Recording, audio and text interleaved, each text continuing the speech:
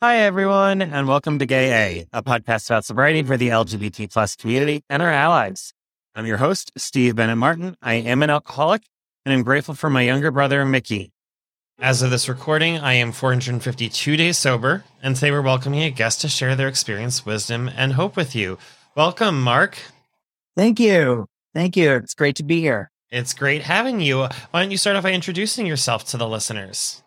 Sure. My name is Mark. I am an addict and alcoholic, and I have about 16 and a half years. My sobriety date is November 21st, 2005. I live in Jersey City, New Jersey, and my home fellowship is CMA in New York City.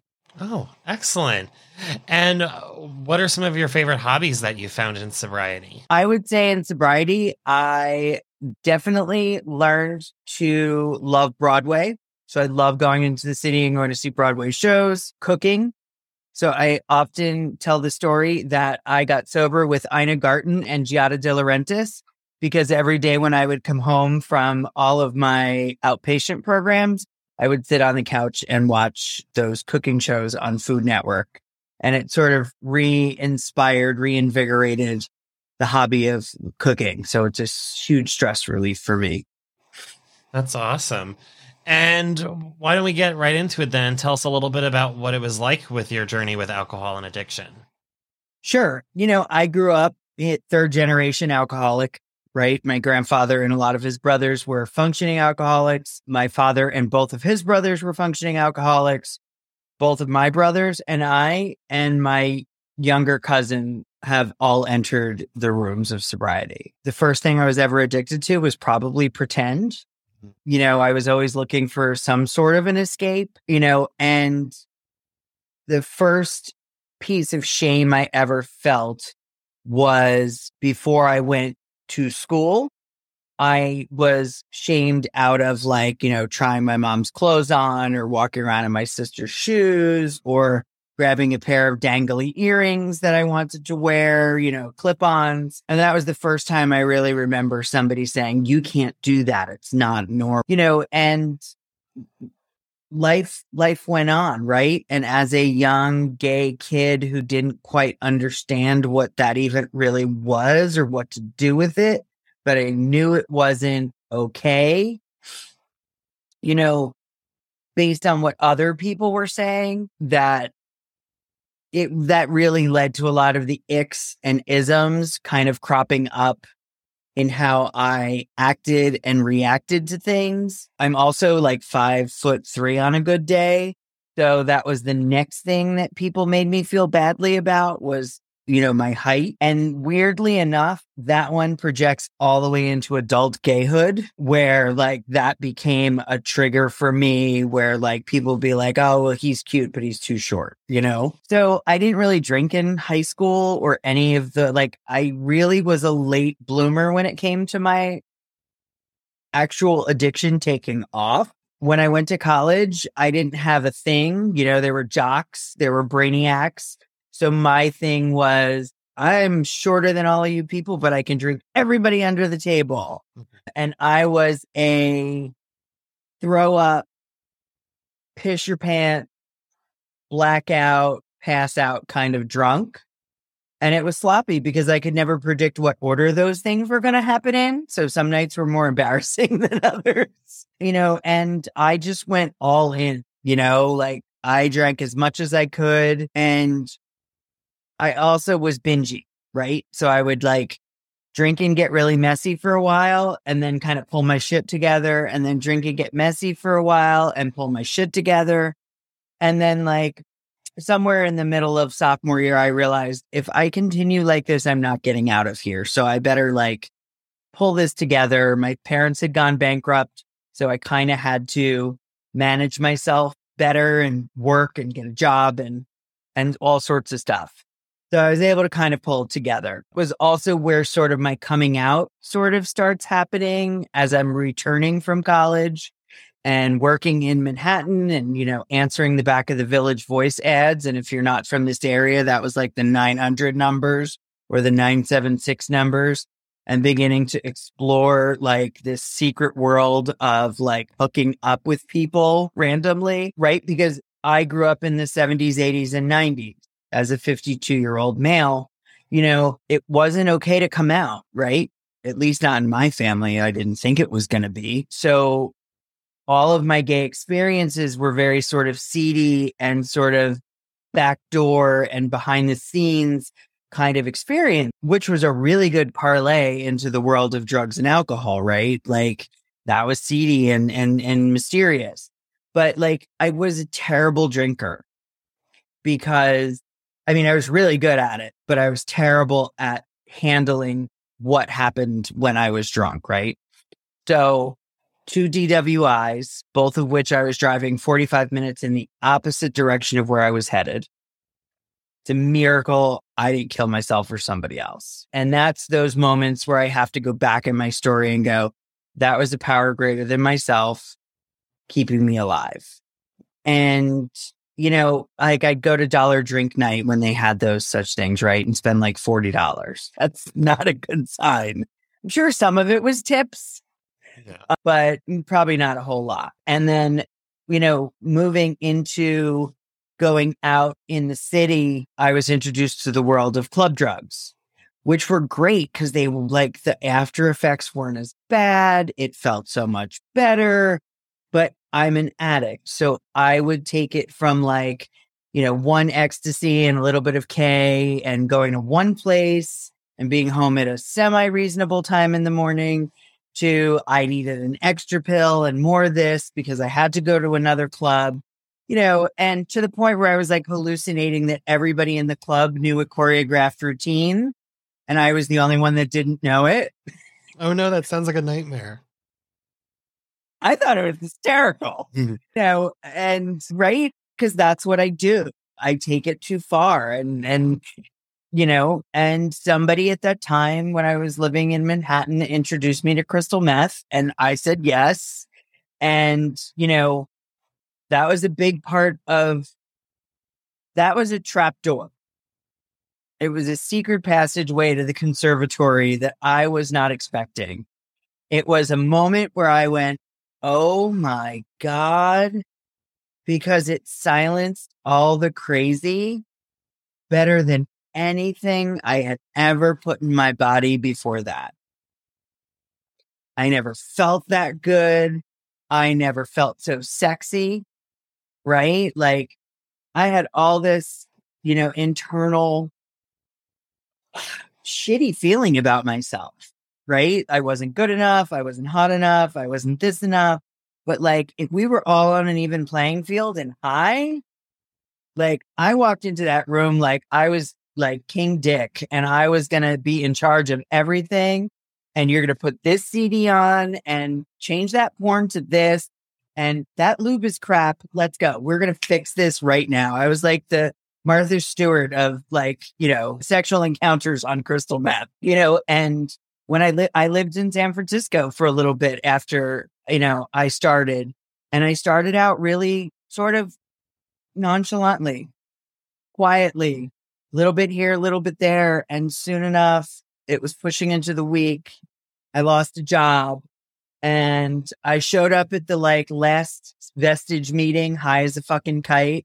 And they were like, are you doing drugs? Because we'll get you help. And I was like, how dare you? You know, fast forward, I came home. I tried to do it again. I stayed clean for a year. But the minute somebody asked me, and I think the dangerous thing about this was I began to draw these boxes and put these parameters around my use that would keep me safe and allow me to use without going overboard. And I have to say, surprisingly enough, for a large part of that time, I actually stayed within those boxes. And at this point, I was binging for like 6 months on, 6 months off, 6 months on, 6 months off. And the third winter that I went to do this, it just got really fucking sloppy. The wheels came off the bus and I just got caught, you know, and luckily my family decided that they were no longer going to co-sign my bullshit. And my brother, who was luckily 10 years sober at the time, showed up and was like, I'm here to tell you, you got to leave the house because mom and dad don't want you here anymore. Now we can fix this if you'll do what I tell you to do. And I'm grateful that I just kind of sat down and said, okay. And I had physical bottoms, coming home from San Francisco, weighing like 85 pounds, being green. I'd had financial bottoms in running out of money and tapping everybody I knew. I had emotional bottoms where I was like, I'm so tired of this. But it wasn't until that morning after running, I knew the jig was up that weekend because family members had kind of tried to contact me. So I decided I was going to shut off the phone and go until I ran out of gas, drugs, and money. Luckily, I ran out of them in the opposite order. So I ran out of gas last. I managed to get home first. And I listened to a voicemail after I turned on the phone, and it was my mom. The one person who my entire life had always loved me unconditionally, no matter what. And the message said, you dirty motherfucker. That's what she called me. You dirty motherfucker, get out of my house. I'm done. And that was the moment where I realized I had become something I could no longer tolerate. It was a spiritual bottom, right? And I have to have that in order to really do step one and realize that I have to surrender. So that was the end, right? Yeah. And in some ways, it's kind of the beginning. I mean, what was it like getting sober from there and staying sober so long? Right. So I went to rehab and I didn't know how it worked. So I just went there for the interview and they were like, there's a bed for you. And I was like, okay, we'll be back tomorrow. And she was like, no, sweetie, that's not how this works. So I remember going out to the waiting room and saying to my brother, Dennis, I think I need to stay here. And he was like, are you sure? He's like, yeah, as long as you could bring my stuff back, I think so. And then, of course, I got up to the hospital ward and sat on the crinkly rubber mattress and was like, all right, maybe I could just stay here for 3 days and then go to the dealer's house and stay there. And that night they brought an AA meeting in and I swear the speaker was brought in just for me. And I think that was sort of the first place I decided to drop some of my will and listen and try to make the best of it, right? And that's what it became. So I went from inpatient to outpatient. I got humble real quick because I had no place to live. And when my brother came, I was like, well, you own a building. You could let me have an apartment.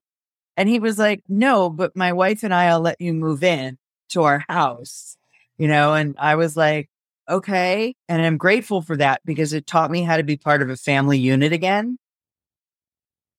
where I was having dinner with my brother and his wife and their kid. I had been in retail for a really long time. And when I got out of rehab, I had started prior to rehab a teaching program for alternate route, which I had to abandon. I worked with my brother in real estate and I just kept saying I wanted to go back to that. So, I got my first teaching job in sobriety. I got all my certifications in sobriety. I did my 90 and 90. I got a sponsor. I became active, in AA and CMA. And, it was good. It was great, right? It was harder to go to gay meetings for me because the only way I knew how to relate to other gay men, particularly attractive gay men, was high with, sort of all the barriers knocked down for me, right? Where I didn't have to think about what you were thinking about me. And that was a challenge for me. It was hard for me to connect with people in the rooms beyond my sponsor and a very small group of sober buddies, and I got to my first year and kind of abandoned the rooms of CMA first because I was uncomfortable and stuck with AA for another 6 months, and then I moved and, it became inconvenient to go to meetings. And by the grace of God, stayed sober, right? Because my thinking kicked in almost immediately, because being my own sponsor, bad idea. Totally bad idea. And after my dad passed away, which was amazing because we had this amazing ability to rebuild this relationship to the point where, when I was in San Francisco on 9/11, calling home to find out if everybody was okay, he was screaming and yelling at me and telling me, you're probably sitting your ass on everything you can. And to me walking into the hospital and him grabbing my hand and saying, "Oh, I'm so glad it's you that's here today." And I sat with him when he died, and that's a gift of sobriety for me, right? But I did go back to those rooms and I went back to CMA meetings, and I was a different person. And I was ready to connect, and I was ready to throw myself into service. And I began doing service and sponsoring people, and, chairing meetings and sharing at meetings and just getting back in the middle of the boat, and there's nothing better than talking to somebody who understands from the insider's point of view, and that's been great, and through my recovery and doing all the step work and helping other people, I was at a conference where a friend was going to a workshop on trauma, and I was like, "I'll come and support you." And all of a sudden this woman is talking and I'm like, "Oh, I have trauma." Right. And I don't, I think sometimes we think of trauma as these huge experiences. But I was hearing this trauma of the way my dad would talk to us, or the way my mom would keep secrets, or the way we were all kept in line. There are 8 kids, all the friends you'll ever need are around this table. You don't need anybody else, which I became interested to find out, how did that stuff play out in my life? And is it holding me back somewhere? Right. And that stuff that didn't get covered in my step work. But therapy came into my life at 13 years sober and has been an amazing tool, So I love that I get to remain teachable in this program, and that at 15 years sober, I got to put a name on certain feelings of anxiety and depression, and looking at those, and, that's a whole nother layer to the whole thing. Yeah. And with so many gifts of sobriety, what would you say your favorite part of being sober is? That I am present for everything that happens in my life now. That I went from "you're the youngest, you don't get a say" to everybody wants me to fix all of their problems in my family. Mm-hmm. And it's interesting because being the youngest and sober, I have such a different perspective looking up at the bunch, I call them, because they're all sort of clustered together and I'm pretty far behind. And knowing what the program has done for me in my relationships, and just wanting to be "Oh, you could use this. You really, you could probably use this." Yeah. And I know you spoke a little bit about how when you were younger, some of your first feelings of, shame were regarding gender and sexuality. I mean, how did those feelings develop, or you feel play a role in your addiction? I think that whole idea of shame and hiding and leading to acting out sexually in a very seedy sort of way definitely made that transition into, alcoholism, took that away, right? So when I started drinking, I didn't feel bad about feeling different. I needed alcohol to go to my first gay bar because that was the only thing that made me comfortable. Same with when I started using drugs, right? I couldn't go to the Roxy, scrawny old me, but boy, did that ecstasy make me not give a shit about who was there and who was looking. And I would go into my own little world Like I needed that substance just to be around other gay people. And I really do believe that it's from that like guilt and shame that I felt around it for so long.